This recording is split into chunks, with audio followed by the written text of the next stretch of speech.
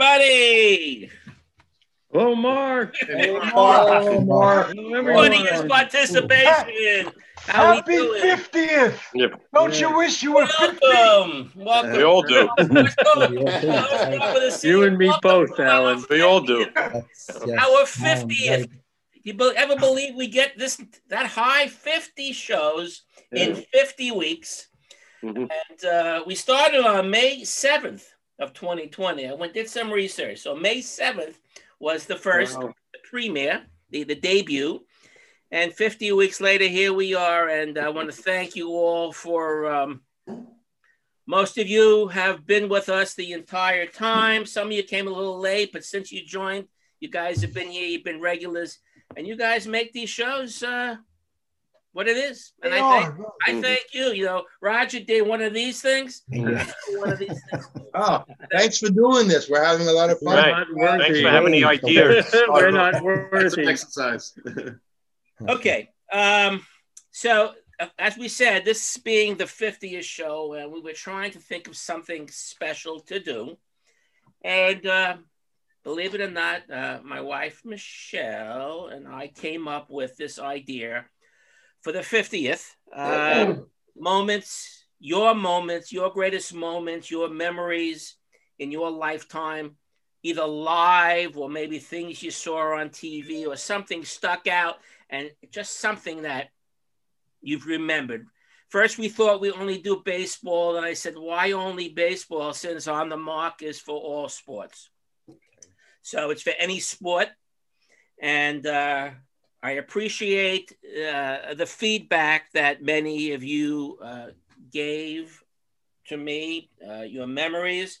I really didn't expect you to write them to me. I thought maybe you just write them down and be ready. But okay, so I transposed all your thoughts and on a sheet with your name. And what we'll do is this. If you think this is a cool way of doing it, is that as you just logged on, I put your name in a cap. And you know, you see from behind me now, I have plenty of caps. So I just have to pick another Met cap and I put your name in the cap. And the way that will be like the order that we'll use for you to go. And when it's your turn to go, just give us one of your favorite memories or moments. And you could elaborate, you know, up to 3 minutes, 2-3 minutes, because some of you start getting into a story, but we don't want to hear it for 15, 20 minutes, because believe it or not, from everyone's sending me things, I have over 70. Will we get to them all? Well, it depends upon, you know, how we talk on them. So some of them will bring back memories. Some of them you may not know. We could even elaborate as the person. You know, our whole idea is to share in a little conversation, because your memory might be my memory and things like that. So I think that'd be a cool way of doing it. Any questions on that? Okay, no questions. So with that in mind, I'll just pick out of the hat a name. And as we go once around, then we'll start all over again. Okay? Maybe I'll put it back in the hat and maybe it'd be a different order. Okay? So the first one is Larry. Oh, my goodness. Well, God, Larry. Mm-hmm. So I may have mentioned this before, but this is... I went to a game with my cousin. It may have been my first game at Yankee Stadium, and it was Gil McDougall Day, or possibly night. On base, Bobby Brown, third base, Rizzuto, shortstop, McDougall, second, Skowron on first, Woodling, left field, Mickey Mantle in center, and Hank Bauer in right field. I'm sitting way up above Gene Woodling, and it just, I don't even remember. Oh, Yogi behind the plate, but I don't even remember who was pitching. It's either going to be Ali Reynolds or Whitey Ford or Vic Raschi. I don't remember which one it was. Now, years later, back pretty recently, I look up to see when was Gil McDougall Day, and it turns out there is no Gil McDougall Day. It doesn't exist. So my cousin decided to do this in order to make it more exciting. But it was, I believe, the first game that Bobby Brown was back from the service. It might not have been, but that's how I remember it. Anyway, that's less than 2 minutes. Next can go now. Okay. Anybody want to comment on that or talk about that? Anybody want to add to it? Go ahead, Joe. I just want to say that in the summer of 1954, at O'Dowd's Milk Bar on Route 46 in Parsippany, New Jersey, I got Gil McDougall's autograph.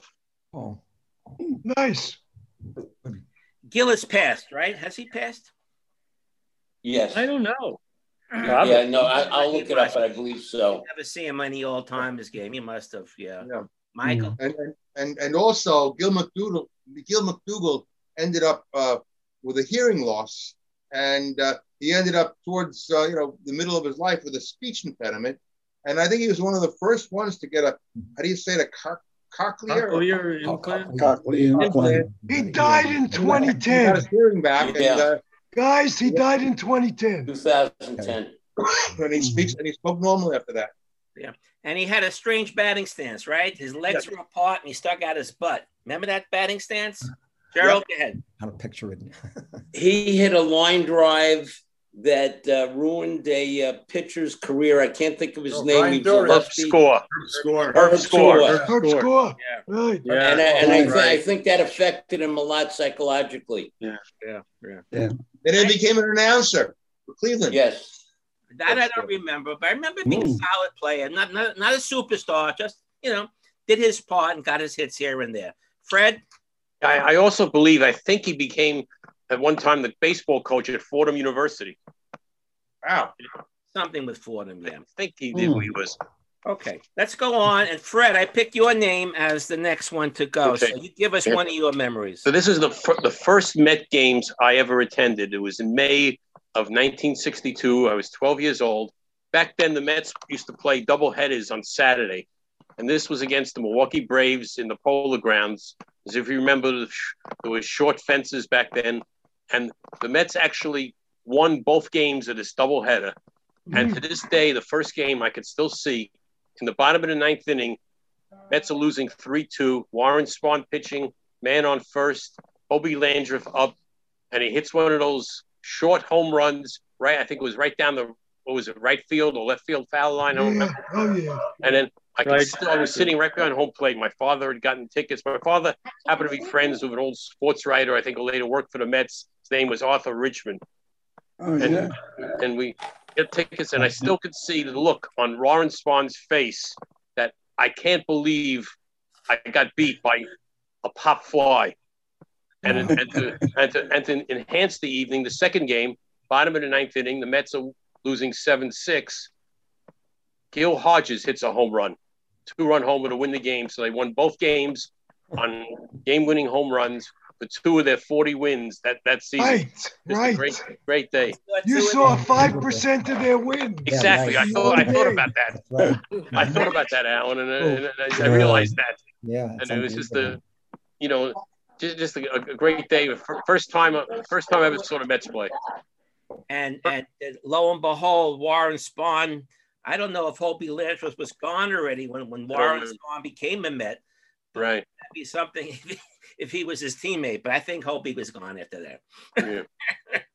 a lot of people went in and out the door for the Mets that first year. Yeah. Okay. Anybody else want to add on to something? Michael? No, was that against the Phillies? No, it was against Milwaukee Braves. Yeah. Oh, no, because the first year the Mets played, I was at a game and Art Mahaffey was pitching, and that was against the Phillies. Yeah, I and remember. I kept on yelling, "Hey, Mahafe, we got your number!" And everybody was yelling, "Hey, Mahafe, we got your number!" And all of a sudden, he hits a high pop-up, and I reached my hand out, and the ball hit my hand, and that was the last time I've ever touched a baseball in a Major League Baseball game. And I must have been to 1,000 games, 1962. That's one more than me. Yeah, more than me, too. All right, Roger, you're up. Roger. Okay. Welcome. a lot of you guys have seen a lot more baseball games than me. I grew up with the Stick Michael, the Jerry Kenny, Horace Clark Yankees. So you know, it was pretty rough baseball. You were hoping maybe for a 500 season in those late 60s, early 70s. Yeah. But you know, it wasn't until you know, Chambliss hit that home run against Kansas City in the playoff game. 76. 76. Felt like the curse was kind of erased there, even though the Reds pounded them in the World Series. But that was big. Finally, things came together. Obviously, you know, free agency, getting Catfish Hunter and stuff. But that was like, you know, it was like a different world. You know, who are these Yankees? I'm not used to this kind of thing. But actually winning games, you know. A few of you put that down as a memory. Yeah. I think Howard Cosell was announcing that game. Or was that? Yes, I think so. Yeah. That gave the Yankees a pennant, right? Or playoff? Yeah. Yeah. Put them into the World Series. Yeah, that game. I think was it 2 out of 3 or 4? What are the 4 out of 7? 3 out of 5, whatever. Yeah. Probably 2 out of 3. Everybody jumped on the field and grabbed grass and everything. People were grabbing stuff and all.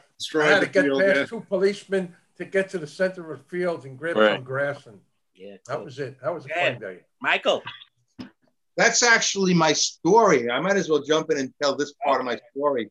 Okay. In that day, right, around 3 o'clock, I got a phone call from my friend Ed. Hey, Michael, I got tickets for the game, bleacher seats. So I said, wow, you know. So last minute, we go to the stadium, right, and we park and everything like that.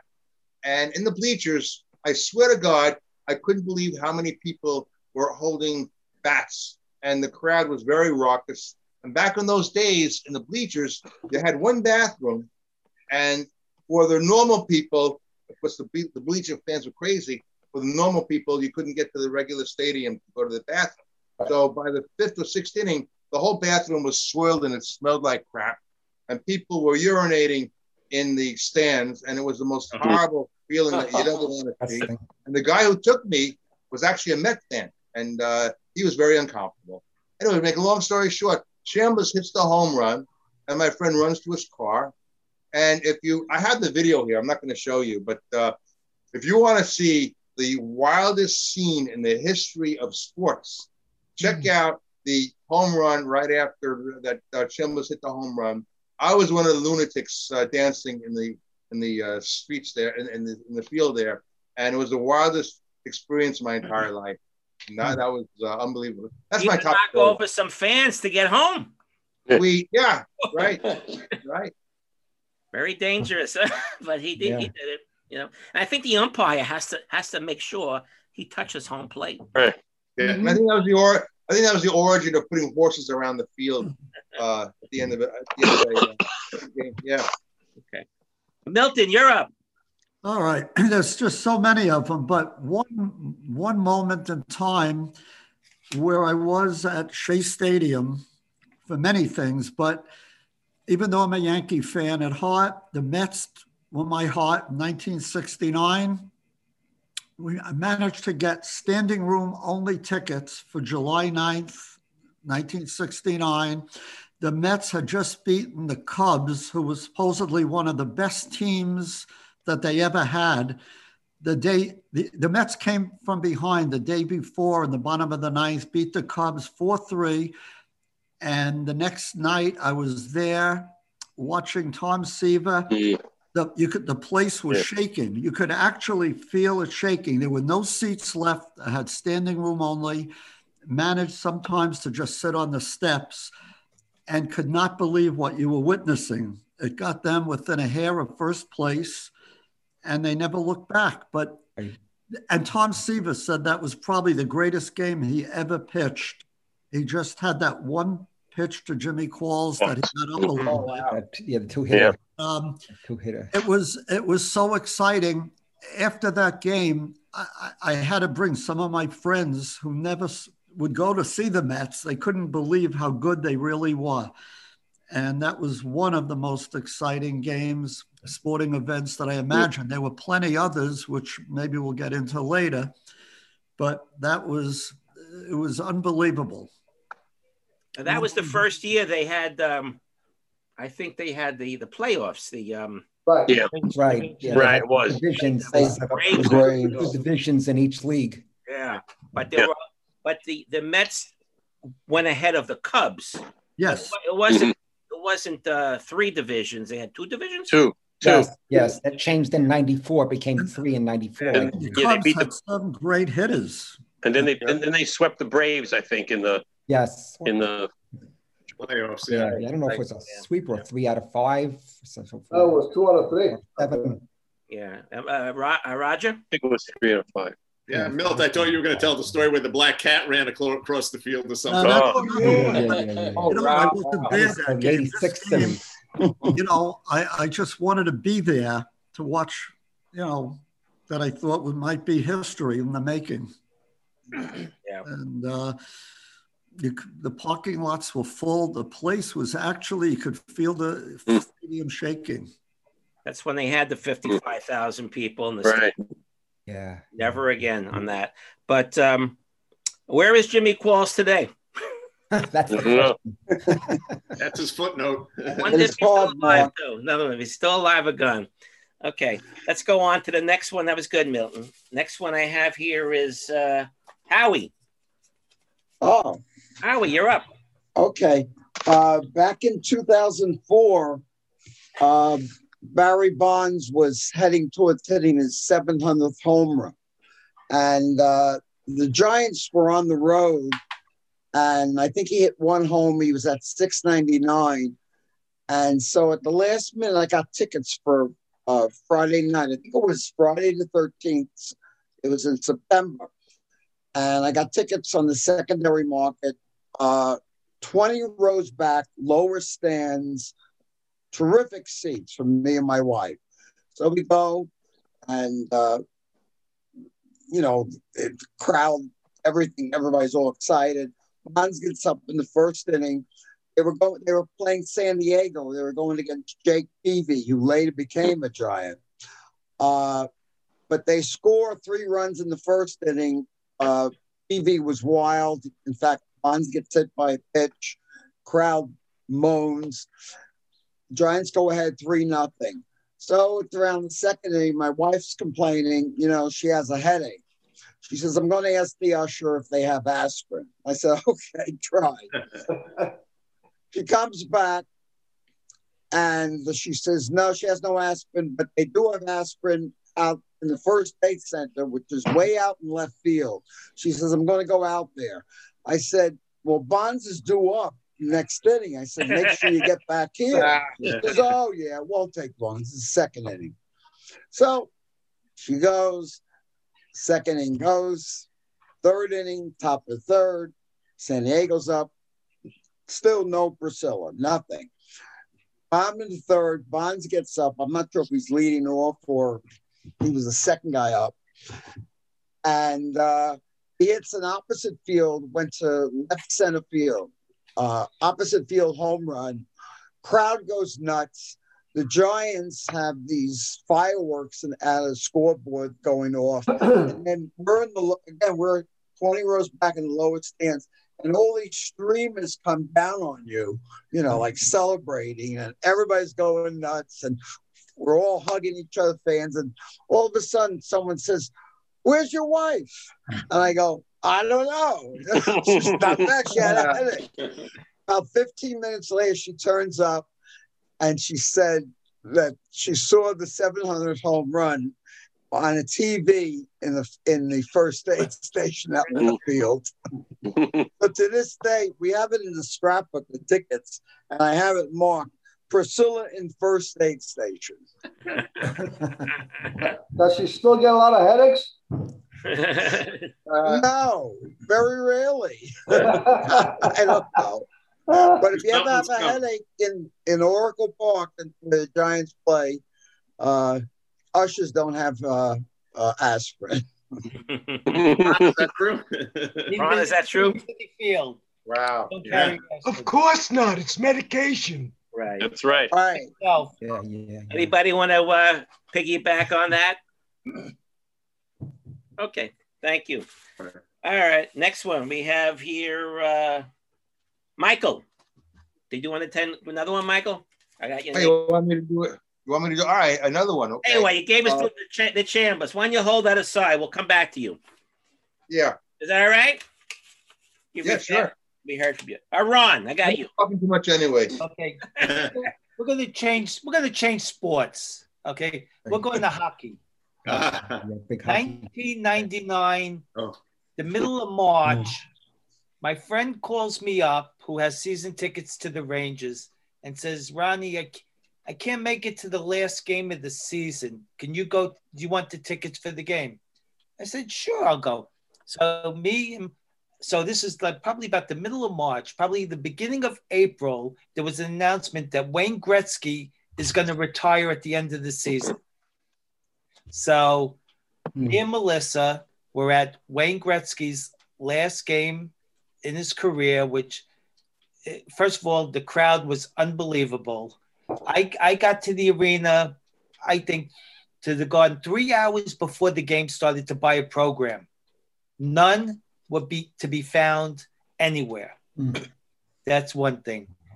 The other thing about the game was they played the Penguins that day. And what a little bit that was ironic was the game ended in overtime and Jaromir Jagr scored the game-winning goal in that game. And a lot of people considered it like the passing of the guard, you know, the great one to the next great one, and that closing, nobody wanted to leave the Garden that day when he was skating around the ice. It was one of the most amazing events I've ever been at in my life. Okay. Anybody want to say something about that one?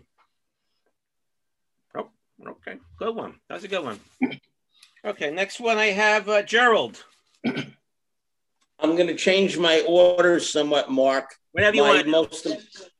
My most important sport event was the 1955 World Series, Johnny Padres, the winning pitcher. I lived and died with the Dodgers in Brooklyn. I was born in 1946, and I suffered a lot in the 1950s with the Yankees defeating the Dodgers repeatedly. That was a great, great moment for me. And I've got a little story, if I can digress, regarding Johnny Padres and Whitey Ford, which you might find interesting. Whitey Ford won the 6th game of the 1955 World Series. And Johnny Padres I've always felt indebted to Whitey Ford because he had the opportunity to win the 7th game of the World Series and be put on the map. And as a result, Johnny Padres every single year would send a birthday card to Whitey Ford to sort of thank him for giving him the opportunity of being put on the map. And that was a great, great sports moment for me. I never had the opportunity to go to Ebbets Field, but I lived and died with the Brooklyn Dodgers. A few you had that down as a memory, that actual game. Okay. Anybody? Yeah, Michael? I told this to Jerry and Shul. I met Jerry and Shul. That's how I know Jerry. Following that game, I walked out that evening waiting for the Daily News to be delivered to my candy store, which was across the street from our apartment. And they plopped the paper down and I picked up Who's a Bum? And there's a cartoon of Who's a Bum? And Bill Gallo. I'm supposed to be the dog. Bill Gallo. And I cried for 3 days because I hated the Dodgers. And that was the beginning of my hatred of Brooklyn, believe it or not. Because right? And then when I grew up, I became a teacher. And I've never had more days that were horrible in my life than when I used to go to 65 Court Street and try to get myself a decent teaching position. And it was really horrible. So I hated Brooklyn up until the time I met a family who lived in Brooklyn and started showing me around. They live in Manhattan Beach, and they started showing me all the beautiful, wonderful things about Brooklyn. Now I love Brooklyn. But I hated that Dodger team, boy, from 1955. Yankee fan, that's it. Very good. All right, let's move on. Alan, I have something for you. Alan, what do you got? October 1st, 1961. A date that will live in Yankee infamy because it broke Ruth's record. And I was 12 years old, and I went with two other friends, both named Alan, one same as me, A-L-A-N, the other one, A-double-L-A-N. And we had tickets for right field, but we were 12 years old. So we got pushed out. I mean, people just kept coming in. They didn't care where their tickets were from. So we sat in the left field stands in the first row. And obviously, Maris hit his 61st home run that day. So, I mean, I lived in Brooklyn. My friend, 12 years, it was a Saturday, I think. We subway. We went up there. I mean, you talk about how things were 60 years ago. Right. And that's the way it was. It was fabulous. Mike, I remember, we all jumped up. He hit. Jesus. And it was 1-0. That was the game. That was the home, yeah. Who caught? Sal Durante caught the ball? Sal Durante. Caught the ball, and Tracy Stallard threw it. Yep. Correct. Yeah. That's what they're remembered for. Gerald? Of course, they always say that when Babe Ruth played in 1927, when he hit the 60 home runs, the schedule was 154 games versus 162. Right. So that's always brought out. But Maris was a great, great, great player. Absolutely. Yeah. Roger? I think some of you guys know this story. I mean, I unfortunately didn't get to see my namesake. I wasn't born until 1962, but my parents were living in California at the time when I was born. My parents were living in Campbell, Howie, and I was actually born in San Jose. Oh, wow. My dad said every game of the week it was Mantle and Maris, chasing, Ruth's record and stuff like that. So I guess the choice was me either being named Mickey or Roger. So I guess I got Roger. Although I bat right-handed and he was a left-handed batter. But yeah, I mean, I've read books about him and I've seen the clips and stuff. But I know he lost a lot of hair during that year. I mean, he was a small-town boy. I mean, growing up in North Dakota. Yeah. I know the sports writers were pretty brutal to him. I think they all wanted Mantle to break the record instead of Maris. Didn't Mickey get hurt? Last day was when they finally gave him an ovation. Finally, right. Didn't Mickey get hurt the last week or so? He missed like a month. He got hurt. Kind of crazy shot from some screwball doctor or something like that. Yeah, and he still hit 54 home runs. 54, 115. Yep. Yeah. Sharon, you want to say something, Sharon? Yeah, in 2016, I think Ron and Barbara were watching the baseball game. I think the Mets were playing the Reds, and Grandison gave Brian a ball over the fence that year, and he was on TV then. Right. That's nice. That's a nice memory for you for your son. Yeah. Michael? 1961 when Maris hit the home run. That was the first curtain call. He came out and he was pulled out of the dugout and he sort of like took a wave to the fans. And then Billy Crystal made a movie about that year called 61. Yeah, right. 61. Yeah. And Roger used to always wear his you always saw the top part of his arms. Very dense, very muscular. Yeah. Wasn't there only about 6,000 people in the stands? And there's about 100,000 people that say they were at the game. Yeah, that was a memory. And of course, Phil Rizzuto, holy cow, right? Yeah, right. Yeah. All right, Joe, you're up. Well, I've already been, my big moment was the 1955 World Series as well. I lived through the 52 loss and the 53 loss, and I had to pay my friends down in the playground in my building. So, boy, it was payback in 1955. It was the greatest moment of my life, walking down into the playground after that game. Just wonderful. The first World Series they ever won, and then 3 years later they left. Yeah. But it was just how old were you in 55? 12.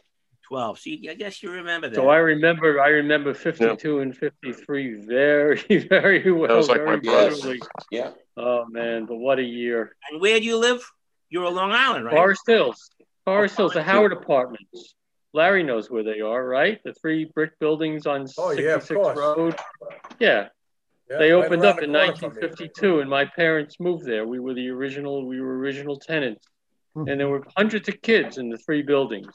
And we used to go down into the playground, and I remember most of the kids were Yankee fans, and we'd have like a nickel bet every year. In 52, I had to pay him. 53, I had to pay him. And I gotta tell you, payback was sweet. Wow. Was that their first pennant, first championship? Yes. Yes. That was Brooklyn. Yeah, the first and only they ever Oh, won. That was the first and only. Only Brooklyn. Only Brooklyn. Yep. Yeah. They lost to the Yankees in 47. Yeah. I think 49, 52, and 53, and then they 56. Oh, lost in 56. Right. 41 also. Right. 41, Right. that's right. 41, they hadn't won a they hadn't been in the World Series in 21 years. Yeah, that was the Mickey Owens drop Yeah. ball. Right. Yeah. All right. Right. That'll be Yeah. something. Stewart, you're up. Yeah, mine's. I wasn't at the game. I'm thinking of the 1969 World Series Mets. It was the 3rd game at Shea Stadium.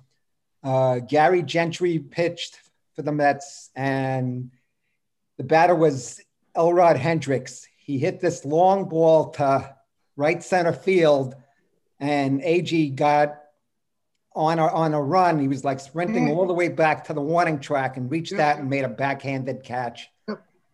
Grabbed it in. Otherwise, I think there were men on base at the time.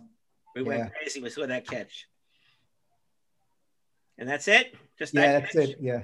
Okay. Now, that was the same game that Swoboda made. That diving catch. The diving catch, yeah. AG made another fabulous catch. I think He made 2 catches. That's right. So there were like 3 catches. That game. Anyone Yeah. else want to talk about that game? Anything? The Mets 69? All right, Roger. That's okay. Again, that was pretty much, I think, the first World Series I can remember. I was only about 7. And you're right. Well, like being a Yankee fan, my dad was a Yankee fan. Well, I kept hearing everything was amazing. It's like, amazing. You know, what's with this team? You know, it just the things they were doing. It was just insane. Yeah, that's when that was an amazing year in New York sports. They had day games. That Orioles team was, phenomenal. I mean, they won 108 games like every year. I mean, it was the Mets had no business being there, but they that's what everybody's saying. I mean, it's crazy. Really? How many games did the Mets win that year in the regular season? 100 games. They lost 62. Yeah. Fred? But they had the pitching. But I also remember about the 69 Mets. This is a little bit, just not baseball, but there's also a mayoral election that year. And they got a lot of credit for helping John Lindsay win re-election because of the good feeling that was happening in the city then. If you remember, he was really hated in Queens because of lack of snow removal in Bayside and other areas. But the Mets brought a good feeling to the city, and he propelled on their back. Does anyone remember who was the pitcher? Who pitched the clinching game of first place before the playoffs? I remember watching it. I think it was Gary Gentry. I think, right? Yeah. Could be. I think Gary Gentry pitched that final game, of the regular season that clinched there. I think they beat the Cardinals, to win the division, if I recall. I think it was Gary Gentry, I remember. It could have been. Gary Gentry. Yeah. Whatever ever happened to him? You never hear anything about him anymore. No, he was good. Wasn't his career cut short by injury? Yep. Must have. You never heard anything much after that. Yeah. Okay. Michael K., you're up. Okay. What can I think of? Michael K., you're Michael M. Oh, all right. There's another Michael. Michael, can you hear us? He's You're muted, Mike. Muted. He's muted. My voice is still. I'm just going to listen. I okay. Texted you, Mark, that I'm just going to listen. Okay. So Sharon, you want to say something? I think you were next on my list. Sharon? Is that the one for the Mets? You gave us one. Or if you want to say another one, I'll give you a minute or so. The Mets won the World Series in 1986, and I was in my bedroom watching, and when they scored the final run, I fell off my bed, and my entire family, I didn't realize how many people were over, came running up the stairs to find out what was wrong. And when they realized, they were all excited because they didn't see the game. You talking about Game 6, Sharon? Yeah. The Game 6, or the one they won? They won the World Series. They won the World Series. 7. Monday night. Six was the game. 7 86. Yeah. Game Game 6. 7 was they won pretty much. They won it pretty convincingly, if I remember. Monday night when Monday Night Football was on. Yeah. So Michael gave me a few different things which I jot down. I'm not going to read what you wrote. I just paraphrased it, but I'm sure I'm going to leave something out, Michael. So the first one was that you said you traveled to Israel.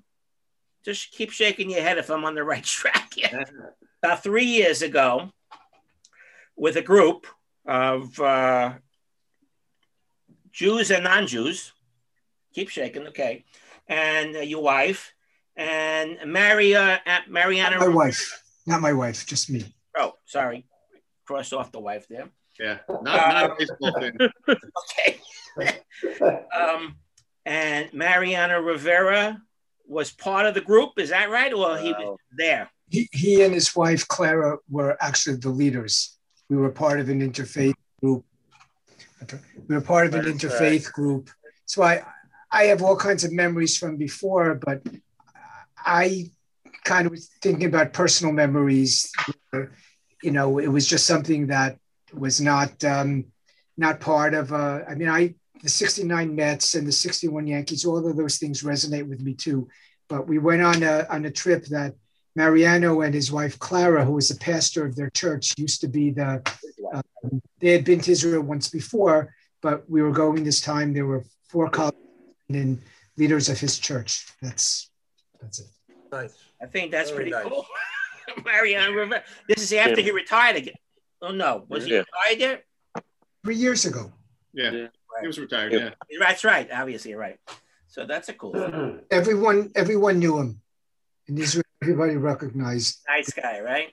Yeah. Very, very nice guy. He was he was always in love with having to sign everyone. But he always did. He was always gracious.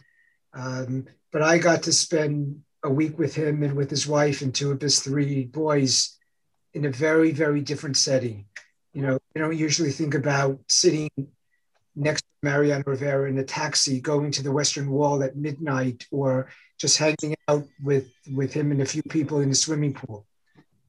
Part of this group. So it just, for me, with all of these wonderful memories about the days of sports, it's nice to have some kind of personal contact with an athlete who I didn't know during his career, but afterwards to know that, he's just a wonderful human being, wonderful family, and having a personal connection, even just for those 6-7 days. That was very, very, was really personal.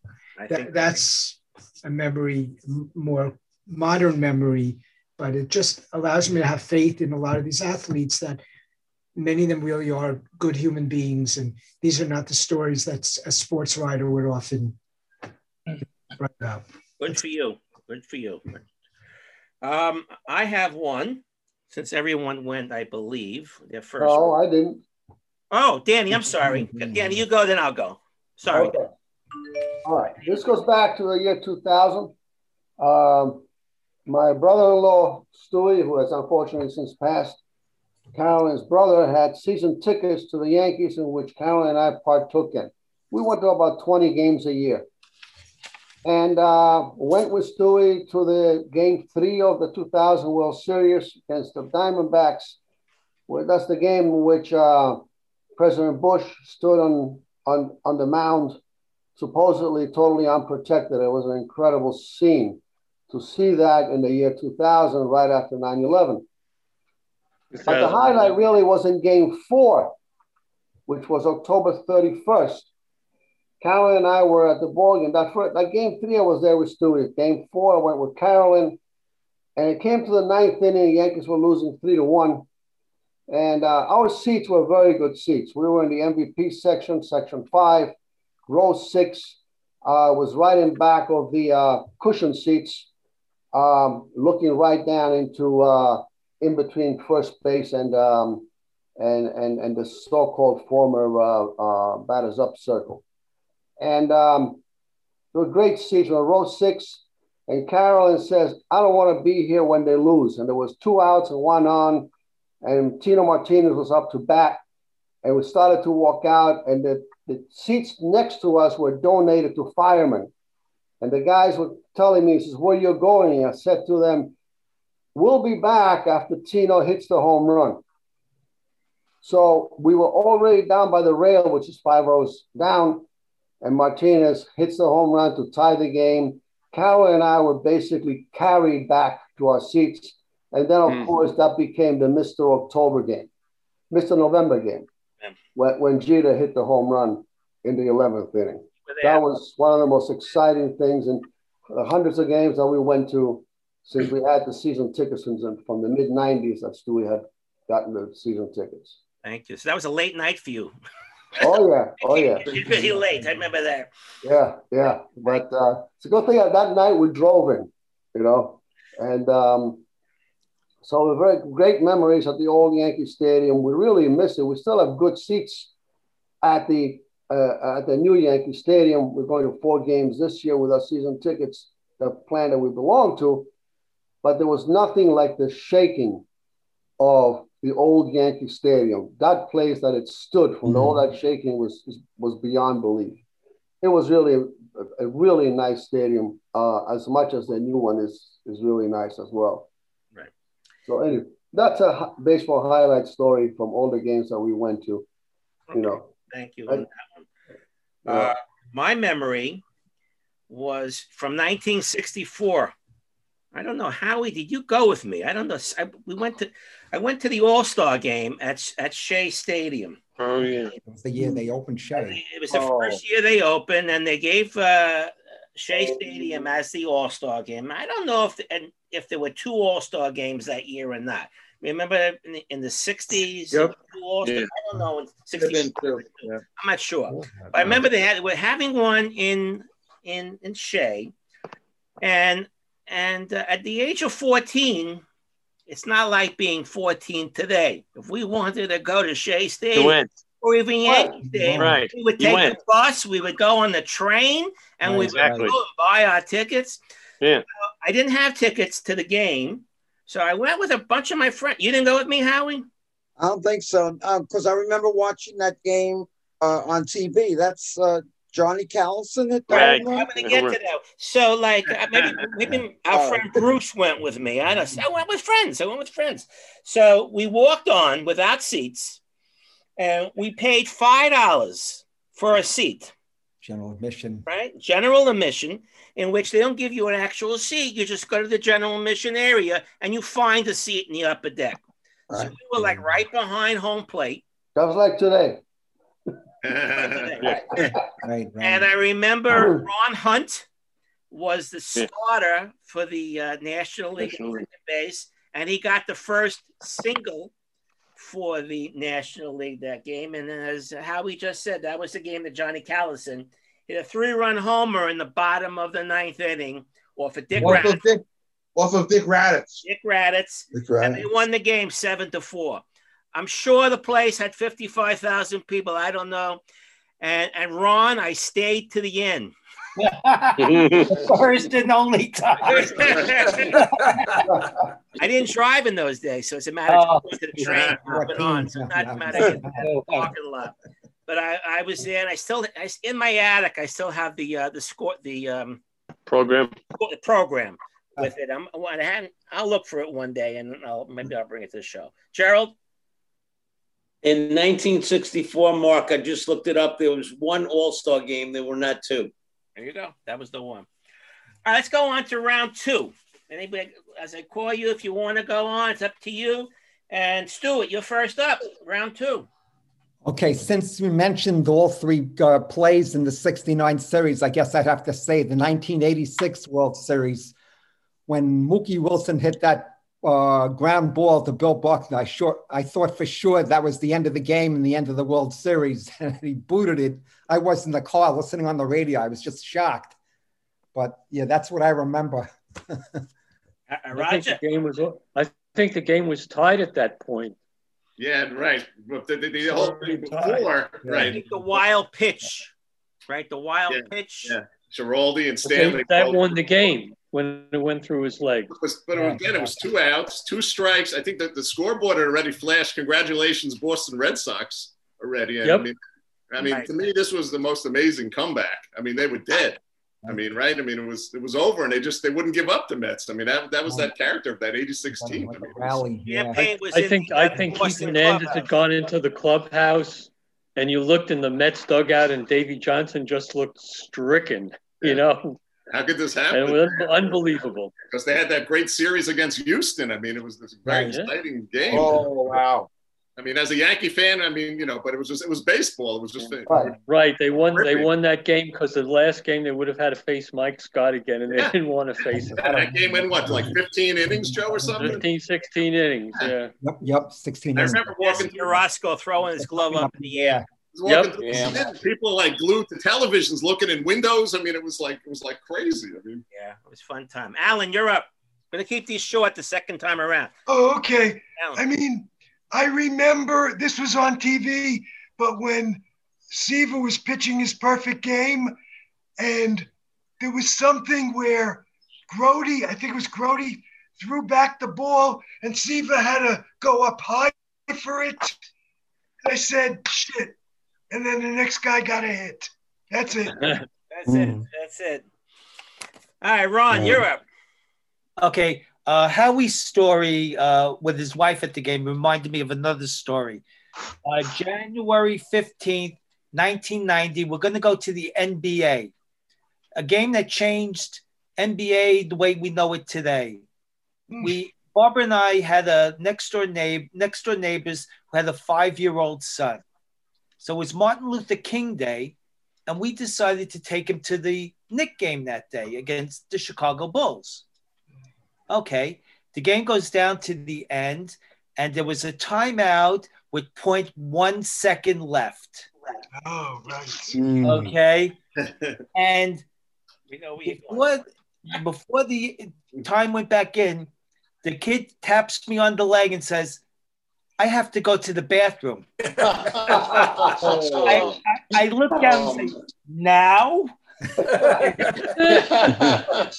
Luckily, Barbara was with me. She took him to the bathroom, and I happened to see the Trent Tucker shot. He was there. Oh, wow. With 0.1 second to go. And obviously, since that day, that from now 0.3 or less, you could only tip the ball in. Tucker took the ball in his hands, turned around, and shot the ball and ended the game for the Knicks that day. Yeah. Wow. I still see all in 1/10 of a second. Right. Still see that shot. That's definitely right. Yeah. Fred, you want to say something before we go on? Oh no, I just wanted to. If are you going the second round of memories or? Yeah, we're in there right now. Yeah, but I'll get to you. Oh, okay. Milton, you're muted. You're muted. All right, this time we'll do the Yankees. May 30th, 1956, on a belated Mother's Day present. I was 16 years old. Took my mother by train to Yankee Stadium, a doubleheader against the Washington Senators. And that was the game that Mantle hit that ball off the upper facade. You know, when Mantle used to get up, I used to get chills just watching. Was that television. off of Chuck Stobbs? In person? No, I think that was in Washington. Chuck Stobbs was in Washington. Memory's right. I think the guy's name was Bill Fisher. One in 1956. You're right. Pedro Reyes. And that was hit off the facade. But just the fact that I was there with my mother to watch it just made it, so meaningful. The one that you're talking with Chuck Stobbs went over to center field, right? That was Stobbs was a lefty. But the one he hit when I was there was off the facade against Pedro Ramos. And by the way, Robinson played first base that day. Ed Robinson. Oh, yeah? Check it. I think he did. How old were you during this? 16. So at 16, you realized it was a fantastic shot he hit. Every time Mantle got up, I mean, if I was watching a game, I would just make sure I would watch it when it was his turn to get up. Right. It was, I mean, my friends, we all used to try to run with him. He ran with such grace around the bases. Mm-hmm. And everything he was just probably my stopped when favorite Mantle player came of all back. time. Everything just stopped when Mantle came to bat. Fred, you want to go? Yep. Yeah, I want to talk about a basketball game that probably nobody here knows about because it was back in my high school days for the PSAL City Championship in 1965 in a game where three later professional players played. I went to Erasmus Hall in Brooklyn, and we played DeWitt Clinton, and we beat them 85-80 in a game that was back and forth the whole game, and it had Clinton was led by Tiny Archibald, and they had a player who later played with the Nets, or Luther Green, and we had George Thompson, who had a great career at Marquette University, and then later had like a 10 or 12-year career in the ABA. And the following year, we played the game at a neutral site in Queens, and I went to the game. It was at Francis Lewis High School. Being from Brooklyn, I had no idea what this was. I was saying, where the hell are we? Francis Lewis Bayside. And I still remember this. The game was tied 45-45 after three quarters, and then Tiny Archibald took over completely, and they outscored us 27-13 in the fourth quarter. They beat us 72-58. So we were 1-1. But back in those days, in Brooklyn, we played in the same conference as Ron will, of course, remember Jim McMillan from the Lakers. He was at Thomas Jefferson High School. Another guy, Marvin Roberts, was at Wingate, who played a long career in the ABA. It was a great time for basketball in both the PSAL and the Catholic leagues back in the 60s.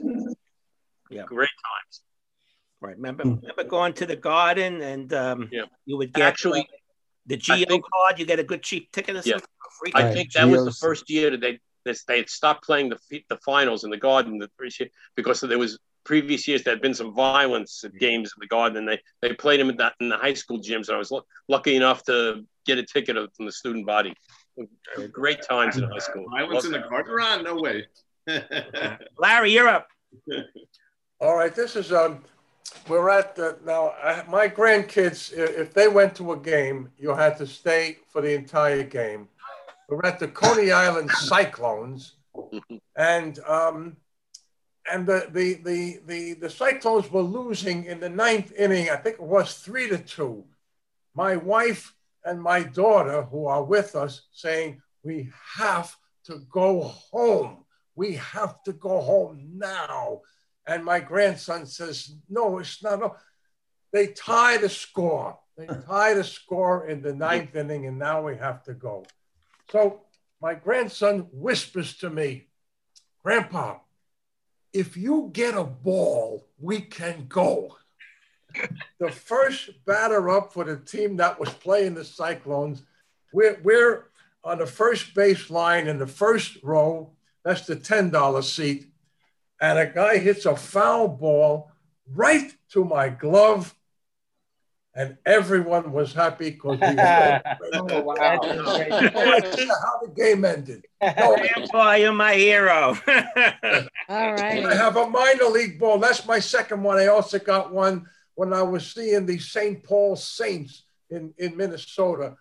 An outfielder grabbed a foul ball, and I said, "Can you throw it to me?" And he threw it to me. That's my two balls. I still have them in the room. Very good. Joe Horn, you're up. Yeah, okay. I guess I'll leave the 86 Mets for the time being. I was at the game at Yankee Stadium in 2004, I think July 3rd. I hadn't been at Yankee Stadium since before it had been redone, since I was a kid. I just went to the game with a number of guys from Temple, Israel. And that was a game where Jeter dived into the stands to catch a foul ball. But that wasn't the only highlight. In extra innings, Manny Ramirez, I think in the top of the 12th, Manny Ramirez hit a home run. put the Red Sox ahead. And then in the bottom of the 12th, the Yankees won it on a 2-run homer. Talk about a place shaking. I thought the whole thing was going to cave in.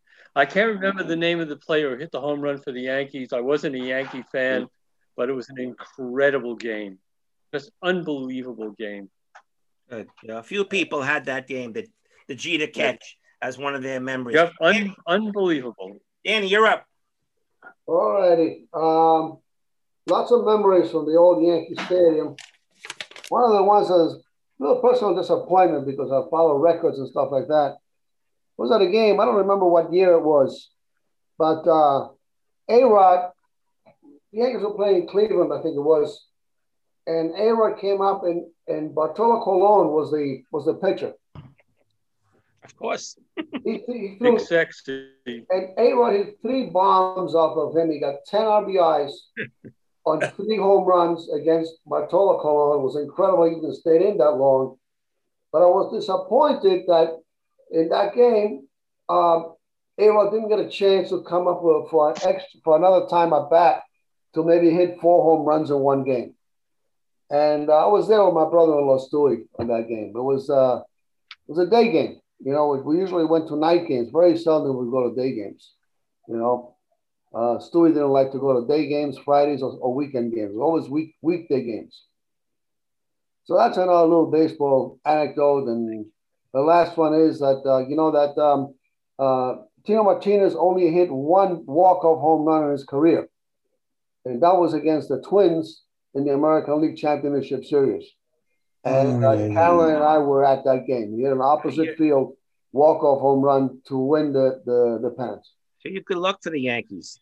I didn't realize that Bartolo Colon gave up all 3 of those home runs. All 3 of them. Gerald, you're up. I don't know what date it was. April 8th, 1974. Hank Aaron hits the home run to beat Babe Ruth's record. I thought that was absolutely outstanding, a very key event. I wrote to him encouraging him particularly because of all the threats he was getting. And he wrote back to me, and I cannot find the letter, and I've turned my apartment upside down 25 times. You know, they show that they show that home run all the time, and as he's coming to third base, these 2 fans jump out. These same 2 fans, you see them all the time. I wonder whatever happened to them.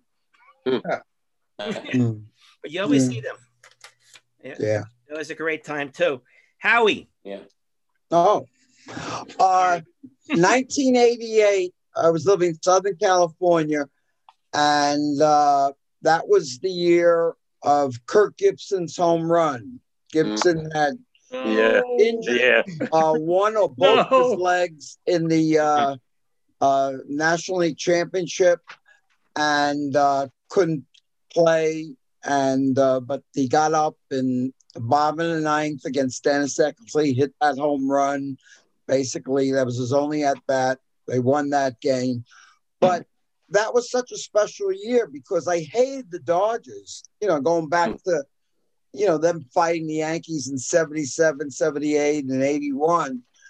And but the reason why I fell in love with the Dodgers that year, besides Gibson, it was Ora Hershiser had such a phenomenal year. He'd throw his glove out on the mound and win a game. And that was the year he was in the dugout and he would calm himself by singing songs to himself. But during spring training that year, when the Dodgers had just gotten Gibson, I knew it was going to be something special because Jesse Orosco, who had just come over from the Mets, had played this practical joke on Gibson, took some lampblack, you know, put on your eyes, and put it around his cap, and Gibson wore it. And those of you know, Gibson didn't have much hair. And so the guys were laughing, and Gibson blew up and said, "This is not the way the team should be. We ought to be serious." And from then on, I remember that, from then on, that team just got propelled right, you know, to the World Championship. And it was Gibson's leadership. So one and only year I root for the Dodgers. Right. And he goes on becoming a manager. Gerald, want to add to that? I think Gibson was a football player, and he brought that football Michigan mentality State. to the Dodgers. Yeah. Right. Absolutely right. Yeah, he played at Michigan State. Yeah. All right, Roger, you're up. I mean, I love talking baseball. This one's actually about football. And, my dad was the big Yankee fan. He was also a big Oakland Raider fan, Howie. When the team was founded back in 1960. So I got caught up with them as well, being the oldest son. You kind of follow what dad is rooting for. Immaculate Reception is the one memory I have. We were watching the game. We were, always watching the Raiders, and they were always getting close. They couldn't get to the Super Bowl, except for Super Bowl II. They always had good teams. Always seemed to fall short. They were losing 6-0 to Pittsburgh. It was late game. Stabler was the quarterback, and bum leg. He couldn't run, but on this play, he ran about 30 yards down the sideline, scored a touchdown. So the Raiders were up 7-6. And again, it wasn't much time left. And I remember, Bradshaw threw the 4th down pass. In hindsight, it would have been smart to just tackle the guy, but you weren't thinking about stuff back then. I think it was either Atkinson or Tatum, hit the receiver. The ball pops up in the air. Franco Harris is like walking off the field. He catches it by his ankles, and, he runs down the sideline, and the Raiders lose the game. We were just stunned. I mean, we couldn't believe it. We figured we finally beat the Steelers. Those games with the Raiders were always like wars. I mean, it was two great teams playing, and we were just shell-shocked after that. I mean, that was a great one. Yeah. Fred? Al Davis, long time. He's a Brooklyn guy. He went to the same high school as I did many years before. Wow. Commitment to excellence, right? Yeah, Brooklyn guy. Jewish guy from Brooklyn. Yeah. Sharon, you have another story? Just Sharon, you're win, up. baby. Win, baby. Sharon, I'm good. I'm good. You're good. Michael F. All right. Yes. It's crazy that I remember this. It was, I believe it was October 3rd in 1951. And back in those days, I lived in the Bronx, and all my family, my mother had a bunch of sisters, and they all lived near each other. And we hung out on the corner of Watson and Boynton Avenue. And it was my mother and 3 of her sisters, my Aunt Susie, my Aunt Claire, and my Aunt Charlotte. And we were all over there in the corner of Watson and Boynton Avenue. And there was hardly a soul to be seen. In a baby carriage, before you knew her, Mark, was my sister Shelley, and she was there. And it was very, very quiet. All of a sudden, about 3:30, started to hear horns. Men came out of their Democratic clubs. There were Democratic clubs up and down Watson Avenue. Horns started to honk. People were dancing in the streets. And I said, what happened? What happened? What happened? And they said, the Giants won the pennant. Bobby Thompson hit a home run. Baseball. The Giants won the pennant. Giants win the pennant. Giants win the pennant. He said it 9 times. The Giants Russ win the Hodges, pennant. yeah. 9 times. Yeah. All right, Michael K., can you talk, or should I tell us? Yeah, no, I'm actually going to change whatever I told you.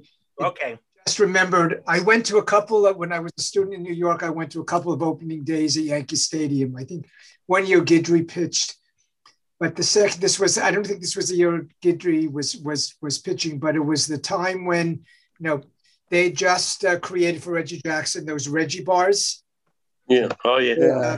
They gave them out at opening day, and I remember Jackson hit a home run that day, and everybody threw the bar onto the field. It was better that on the field because they weren't so great. The field enjoyed them than the fans. That's it. They told a story on the game about that night before last on the Yankee game.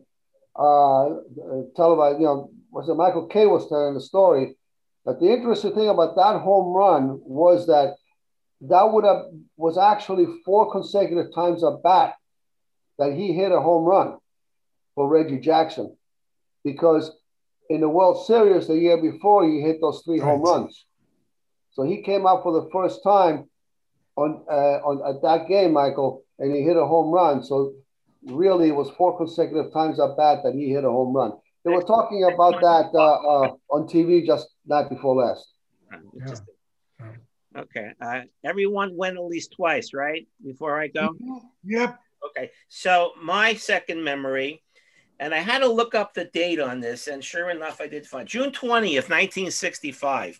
So now I'm 15 years old. The All-Star game was 14. You're going year by year. I went with friends again. My parents never took me. I went to Yankee Stadium this time, and it was the very first bat day. Oh, boy. It was Father's Day, June 20th, 65.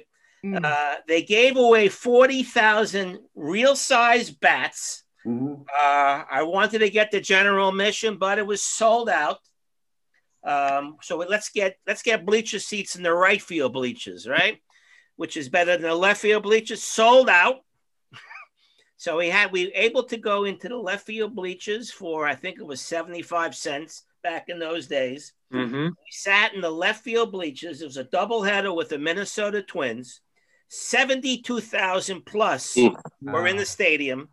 Now, left field is the sun field at Yankee Stadium. We were baking June 20th. It had to be well over 90, 95 degrees. I did get my bat, Tom Tresh. This ain't the name on the bat. And, you know, if you ever sat in the field bleachers, yeah, you still have it? In my attic somewhere, yeah. You can't see anything. You can't see home plate from left center field. You can't see. You can't see. I mean, Yankees team that year anyway. I have good eyes. Right, I'm 50. I wasn't wearing glasses. You can't see anything. So after the first game, we decided to leave and go home because it was too. First of all, we were too hot, and you know what do we do? Just we had the bats, boom, boom, boom, but you couldn't see anything. But I was there. I had my bat 72,000. Yeah, so that's my second memory. All right, for the third round, we got about 20 minutes. We can go around if you guys keep it short, okay? Michael K., you want to go first? You have something? What does that mean?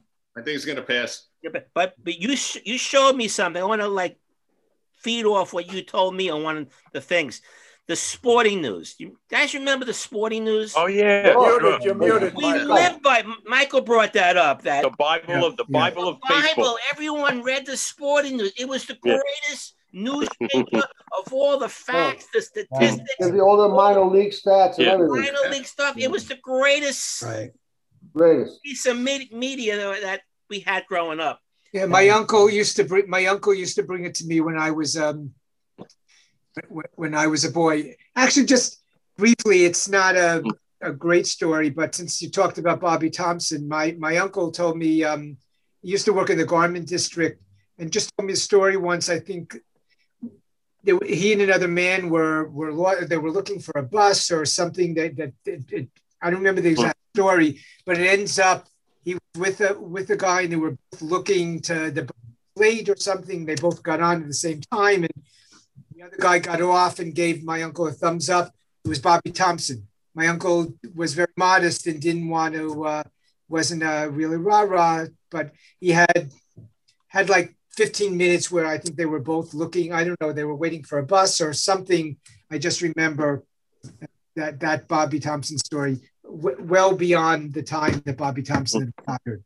Wow.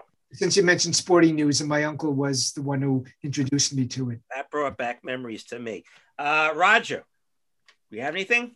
Oh, I mean, yeah, I was going to piggyback on Michael about Bobby Thompson briefly. I remember I went downtown. My uncle was a big Mickey Mantle fan. You know, the bookstores would have these signing events, and you couldn't even, when Mantle was there, you couldn't even get near the place. The lines were, around the block.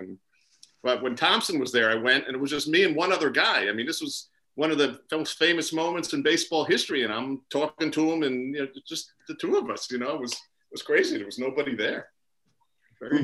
Tell me if I'm wrong. Some of you guys who are older than me. Other than the home run that made him famous, he was just an average player, right? Right. Yeah, he was a pretty good player. They also he was had a fair amount of power and a good fielder. 270 hitter, right? Something like that. Yeah, he was a pretty decent player. Good ball player.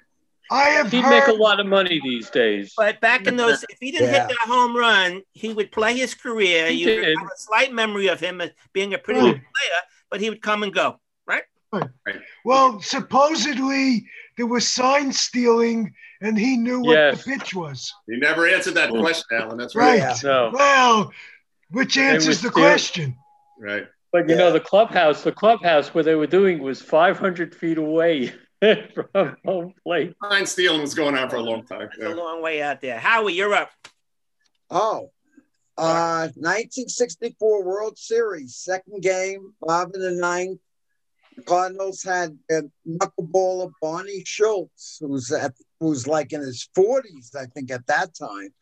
Comes walking in slowly from the bullpen, Yankee Stadium. Mantle's the first one up. Mantle's watching him take his warm-ups.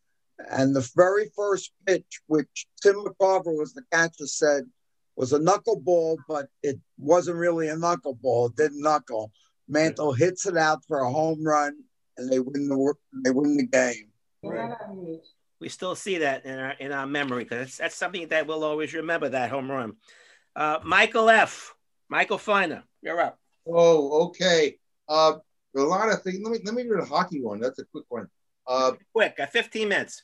Yeah, I guess it was 20, whatever it was. I go to a hockey game and get tickets last minute, and it was election day. And it was a relatively nondescript game.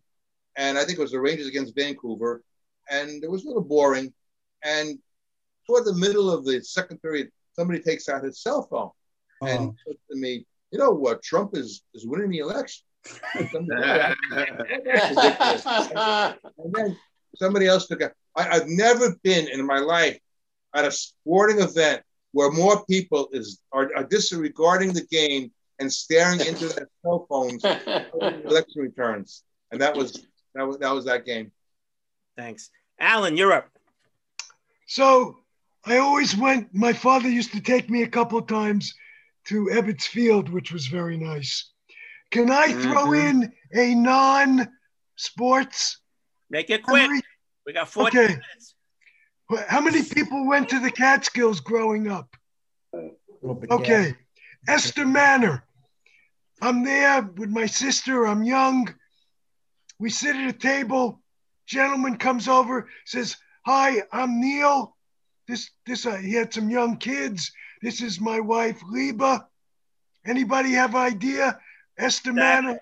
Neil Sedaka. Neil Sedaka. That's right. Oh my God. I turned to my sister. I go, "Whoa, that was Neil Sedaka." No cell phone for a picture. Did you get an autograph at least? Probably not, right? Oh, it was in the 60s. It was in the 60s. Ron, you go. Okay. When I guess in the 80s, me and my father, I would always try to get one Knick game to go to a year. And of course, that would be a Laker game. So in 1988, me and my father we went to Jabbar's last game at the Garden. That was a great game. And I even have the program and the ticket stubs from that game. Wow. And believe it or not, the game cost $12 to get into. And that was one of the greatest games I've been to, because being with my father and everything, we used to go every year to a Laker game. Right. Now I can't get there. It's too much. Yeah, that must have been exciting seeing his last game. And Sharon just put a little message up saying it's Jackie Robinson today. Right, that's right. The 15th. Yep. Thank you for that. Milton. You muted. He's muted. Milton muted. All right. Next to Mantle and Seaver and Muhammad Ali, my favorite hero was Joe Namath. We used to hang out at Bachelor's 3, and all the players would be having at the bar there. We'd be having a great time. And I couldn't be at the Super Bowl, January 12th, 1969, but I could not believe what I was watching on television. One of the greatest upsets in the history of sports. Yep. And I remember after the second half, Namath, Eubank told him, "Why don't you throw a pass?" He never threw a pass that whole second half. But it was just unbelievable to see that upset. Because, we were hanging out with some of the players, at the place he owned, which he later had to give up. Rozelle made him sell it. with all the gamblers that were hanging out there. But Joe Namath to me was one of the greatest upsets. That probably marveled the Ali beating Sonny Liston. I was at a wedding the day of that Super Bowl, and they spent more time updating everybody about the game than with the reception. Yeah, I was working and never saw the game. Wow. That was also a day game, right? It was day game. Yeah. I was working at the public library, never saw the game in 40 seconds. And Gerald. The Jets don't win, the Leafs don't work, probably, yeah. Gerald. Jermaine to Jackie Robinson, and he is on my list. He signed the contract in October 1945 with the Dodgers. In 1947, his first year, he won Rookie of the Year. That was the first year that it was given. Oh, come on. 19 keep you on when Mama's doing her thing? No. 1949 to 1954, he was on the All-Star team. And he had actually very, very good stats for his 10 or 11-year career. His average was 311, 16 home runs, 82 RBIs. And I remember seeing him as a kid dancing off for third base and stealing home. And by the way, Mike Feiner, he was safe at home. Yogi was wrong on that call. Okay. Oh, he won that World Series, but it doesn't matter. Yeah. All right, Stuart. We're winding down here. Stuart. Hey, this is football, the NFL, the Super Bowl in 2008, when Eli Manning threw a pass. He was under pressure. He would have been sacked, but he just at the last second threw to David Tyree. Yep. I think that was I don't know if they won or they won that against the Patriots. That was the year the Patriots were undefeated, and yeah. That's right. Right. That might have been his last catch as a pro. Yeah. That was Strahan's last game. He retired after that. Is that right? Yeah. Yeah. Now he's on Good Morning America. Joe Horn. Yeah, I'm going to change it. In light of what Larry said. I was at a game at Citi Field with both of my grandkids. I think it was about 4 years ago. And it went into extra innings. And Wilmer Flores came to bat. And he always had a knack of doing something big. Oh, yeah. And I turned to my grandkids and I said, it's very rare to see a walk-off home run. And Wilmer Flores did it. Oh, yeah, I remember. It was a meaningless game otherwise, but it was really nice. It was a nice memory for them. And you guys go to that Wilmer Flores game when he was crying? They thought he was traded. No. You were there? Roger, weren't we there? We were there. Roger, we were at that game. We were at that game. Oh, everyone wow. had the same thing. People looking at their phones, and it's like, what's going on here? And he's crying. They had to get out of the game. The poor guy. Yeah. That was a weird day. Homered in that game or double? What did he hit the home run or something? Did something towards the end there. Larry, your final. Very sad day for me. 1958, Giants, Baltimore Colts, pre-Super Bowl. Johnny Unitas against Chandler, and the Giants lost it. I had tickets. My friend got his uncle got standing room with cardboard in the shoes. It was so cold that day. It was freezing there. And I wanted the Giants to win so badly. They couldn't make it. But it was a great game. Okay. All right, Danny, you have another one? I'll give you something more personal. About 15 years ago, I'm bowling in a Pro-Am out at Colmac Lanes, I think it was. And during warm-ups, I was throwing at strikes after strikes. And this little 10-year-old kid comes up to me and he wanted my autograph because he thought I was one of the pros in the program. I was very flattered, but I respectfully told him that I'm not a pro, I'm only an amateur. Made you feel good, huh? Yeah, sure, made me feel good. I didn't bowl bad in the Pro-Am, except the pros didn't bowl good for me. So, because Pro-Ams, you bowl as partners. Okay. So. Thank you. Fred, you have another one? Yeah. And back when I grew up in Brooklyn, we were a big basketball neighborhood. So in 1967 season, Columbia University had a great team. They had Jim McMillan from Thomas Jefferson, Dave Newmark from Lincoln, Haywood Dotson from Stuyvesant High School. They were a great team. They went to the NCAA tournament, and in the finals of the Holiday Festival, they played and they beat a University of Louisville team, which had Wes Unseld and Butch Beard. I think it was a very close game, but the whole garden was rocking, 19,000, whatever, 500 people. That's back when college basketball filled the place. The year before, they had Alcindor and UCLA in the Holiday Festival. And so a lot of great times for college basketball back in the 60s. Yeah. I went to quite a few of those games too. It was really exciting back in those days. And again, with the Geo, remember the Geo card? You get in there for cheap price. Yeah. Oh yeah. Yeah. For tennis. And Sharon, do you have one, or you? No more. No, I'm good. You're good. So I think everybody's gone 3 times, correct? Okay, so I have one. I think so. And I did some research on this one too. I thought this was 1963. The Mets' second season, but it turns out it was 1962. First I was in the Polo Grounds in 1962, August 23rd. And again, I must have the scorecard somewhere in my attic. Of course, in 62, the Mets were terrible. But whenever the Dodgers or the Giants came, that place was packed. I think it's 50, 55,000 in the Polo Grounds. So my dad did take me to this game. Thank you, Dad. And we went to the Polo Grounds, and we actually saw the Mets win a game on a Friday night. They beat Don Drysdale.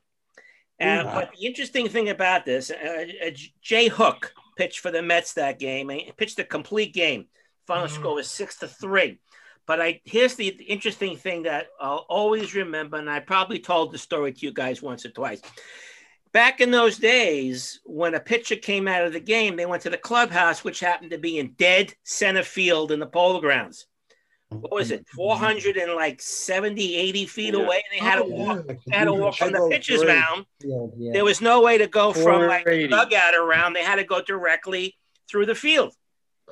So, of course, 50,000 people are like yelling at Don Drysdale, "We knocked you out, ha, ha, ha." You know, the Dodgers in 62, well, the Giants won the pennant that year. But so he's walking to the clubhouse in dead center field. I believe it was the right. There were 2 steps up. One was the Mets on the left. I think it was the right. He was halfway up, and he tripped. He stumbled on the steps and fell back about 5 or 6 steps. Oh, Jesus. Of course, everyone's laughing. But then he got himself okay. He wasn't seriously hurt. You know, if it was something today, these guys will be gone the whole season, right? Up and walked up. I'll never forget him being knocked out by the Mets, the lowly Met team that year. August. Loneliest of the lonely. The loneliest, and him 120 losses. That was my memory. So we do have 3 minutes. Anyone want to share another one? I'm not going to go through the list. I want to say, Larry, Michael, when you have a show approximately 5 weeks from now, I will have had the memory of singing the Star Spangled Banner at Citi Field, which will take place on the 24th of May, and I am truly looking forward to it. With a group from the Mendelssohn Men's Choir, aided by the Huntington Men's Choir. Right. And that's a Monday. That's a Monday. Okay. Can't wait. Monday night. We can't wait. I have to miss the board. You'll tell us about the grass. Did you sell all the tickets? They had to sell 200 tickets in order to do it. I sold 25 of them, so it was pretty nice. Good. Anybody else want to throw one in? We got 3 minutes left on my clock here. All right, Michael, then Roger, then Ron. Very quick. Go. The Yankees against the Tigers in the 60s, okay? Rocky Colavito's having a very bad day. He's 0-for-3. He gets up, and again, he hits into a double play, right? Very, very bad. And I was sitting near him, and he always did calisthenics. So he's in the outfield. He's doing calisthenics, and I'm going 1, 2, 3, 4, 1, 2, 3, 4. And it was the only time going to a baseball game that I actually got the finger. Ron,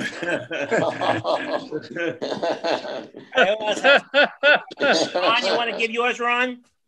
Just 1994 Rangers Stanley Cup. Yeah. Let's rest in peace. That's a memory. Who else had one? We have 2 minutes to go. Roger? Just quickly, the Yankees Red Sox playoff series 2003. Pedro dominating the Yankees, and you know their rally. The Red Sox manager doesn't pull Pedro out, even though he's getting tired. The Yankees are starting to get around to him, and you know, a couple of hits. Posada's, you know, little hit, they tied the game, and obviously a big Aaron Boone, a famous game with his home run against Wakefield. To me, that was a pretty exciting game. And Rivera. What's the manager's job, actually? Yeah. Right. Joe, you have one? Doesn't get hurt, they don't get Abraham. So that was a lot of things over there.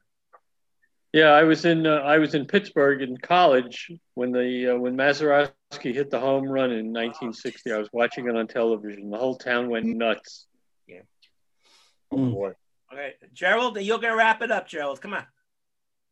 I watched the Mazeroski home run at least once a week. I always hated the Yankees, Mike Feiner, with all due respect.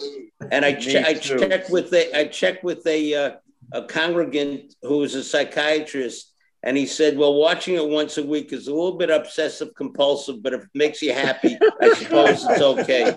It's just about right. All right, people, I want to thank you all for your sharing of your memories, your favorite moments.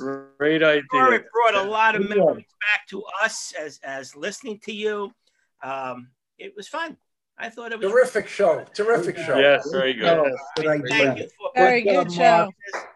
Good Excellent, show. Mark. It was our 50th. So that was our 50th special.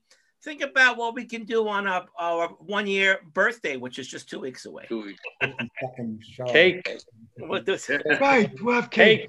Have cake. Everyone bring cake. We'll eat cake. Let them eat cake. Thank All you, right, Mark. guys. That's Thanks fun. a lot. We'll see you all next week. Have a safe, pleasant, Safe, dry weekend. All right. Take care, Bye, everybody. Safe driving home. Stay safe, everyone. Be good, guys. Stay safe. Thank you again. Take care. Bye-bye. Bye-bye. Bye-bye.